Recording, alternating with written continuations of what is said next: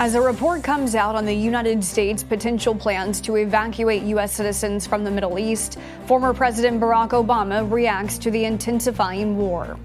And an off-duty pilot is accused of trying to shut down the engines of an Alaska Airlines plane mid-flight. The morning rundown starts now.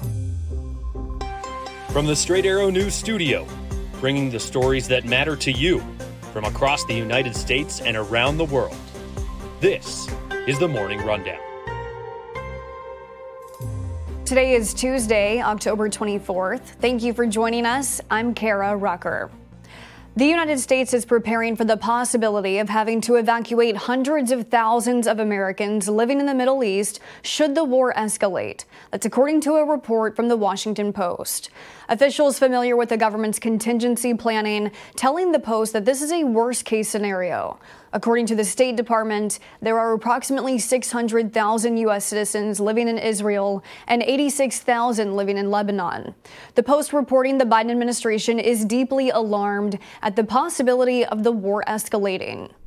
This comes as the Israeli army said it intensified its airstrikes against Hamas in Gaza, striking 400 targets in the past 24 hours, continuing its retaliation for the October 7th attacks that killed more than 1,400 people and injured more than 5,000 in Israel.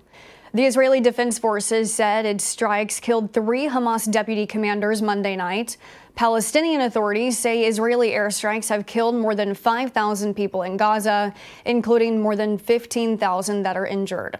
Earlier on Monday, Hamas released 2 Israeli hostages, though the Israeli government says the 2 women's husbands remain in Gaza, among the more than 200 still being held up by the militant group.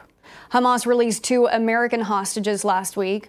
President Joe Biden spoke to Israel's Prime Minister Benjamin Netanyahu Monday afternoon about securing the release of all hostages, providing safe passage for U.S. citizens and others in Gaza, and sustaining a flow of humanitarian aid into Gaza after Israel cut off food, water, and fuel into the territory following the attack. Biden said Monday there should be no ceasefire until hostages are released.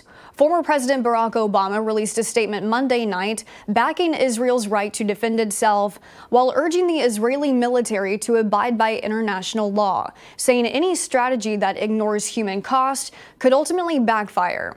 The former president wrote Israel's blockade on Gaza not only could worsen a growing humanitarian crisis, but, quote, it could further harden Palestinian attitudes for generations, erode global support for Israel, play into the hands of Israel's enemies, and undermine long-term efforts to achieve peace and stability in the region. Republicans will meet today to vote on their new nominee for House Speaker. Lawmakers met last night for a candidate forum. Straight Arrow News' political correspondent Ray Bogan was there and filed this report. Republicans are set to vote on a new nominee for Speaker of the House Tuesday morning. They hope to move to the House floor for an official vote soon after the candidate is chosen, perhaps as early as Tuesday evening. 8 candidates are in the running. There were 9 until Pennsylvania's Daniel Mooser dropped out. During a candidate forum Monday night, the candidates made their case and answered questions about how they'd handle issues like government funding, border security, aid packages to Israel and Ukraine, and more. There's a rule in the Republican conference that members are supposed to support the nominee who is elected by a majority vote. But as the country has seen, not everyone has followed that rule, and some say that might happen again. Today marks 3 full weeks without a speaker in the chamber. You can find Ray's full report now on SAN.com. A mix of fog and smoke is being blamed for 7 deaths near New Orleans on Monday. What is called a superfog blanketed Interstate 55, causing multiple crashes, including at least 158 vehicles. That's according to Louisiana State Police. Authorities saying last night the number of deaths could increase as they continue to clear the crash scene. Over 25 people have been taken to the hospital with injuries. Louisiana Governor John Bel Edwards issued a statement saying he is praying for those hurt and killed in the crash and put out a call for blood donations. Officials say the superfog was a result of smoke from wildfires burning in the area, combined with dense fog, leading to low to zero visibility.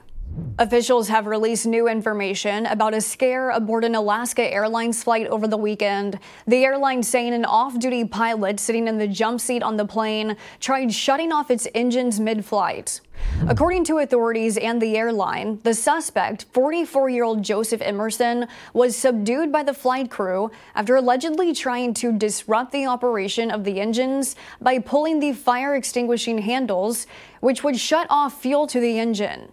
The plane was forced to make an emergency landing in Portland, Oregon. The Alaska flight out of Everett, Washington, was on its way to San Francisco, where officials say the suspect was scheduled to be on a flight crew of another plane. None of the 80 passengers or 4 crew members on the Alaska Airlines flight were injured. Emerson was arrested and charged with 83 counts of attempted murder. The United Auto Workers expanded its strike on Monday to a Stellantis plant in Michigan that produces Ram pickup trucks.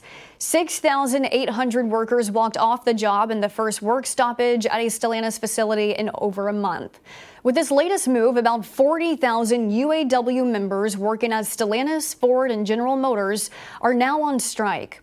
The union is seeking better pay and shorter work weeks. The big 3 Detroit automakers have come back with contracts that include pay increases and improved benefits, but UAW says what they are offering is not enough.